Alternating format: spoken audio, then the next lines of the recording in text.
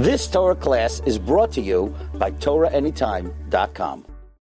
Parsha Zachor, the most important Kriyas Torah of the year. Short, but effective. But it's interesting. On the one hand, Zachor, Amalek, you've got to remember that which Amalek did when he came out of Mitzrayim, and he attacked all the stragglers, all the weak ones. Timche Zeicha Amalek. Wipe out the memory of Amalek. Lo tishkach.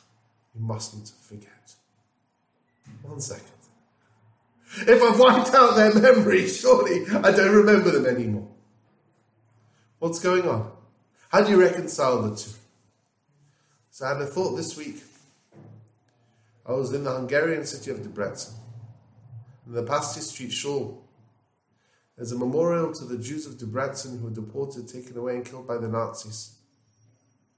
It's a huge wall with 6,000 names of these Kedoshim. I said to the group that we were with, this massive wall full of names has 1,000th of all the Jews that were killed in the Holocaust. 0.1%. You need 1,000 of these walls to grasp the enormity of the names of the Jews that were killed. How do you move on from there? It's traumatizing. It's almost like a shekarach habaderech. You focus on what Amalek is, what Amalek does, it can freeze us. It can cool us down to the point where we just can't move on. Timcha Zeicha Amalek.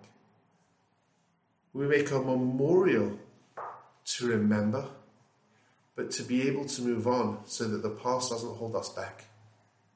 We mustn't forget. We must never desensitize ourselves to that which Amalek did. But at the same time, we cannot allow Amalek to hold us back from what we're meant to do. So perhaps the Timcha Zeicha Amalek is to wipe out the effects of Amalek. Presumably when Mashiach comes, we'll still have to remember, even after we've wiped out Amalek. To wipe out the effects of what Amalek does to us. It's Asher Asalacha Amalek. So we build these memorials. We remember the Kedoshim. We remember that which Amalek does. But we remember in order to be able to grasp it, to be able to move on. Not that we forget them, but not to be held back by the past. So we can move on to the future with greater emunah.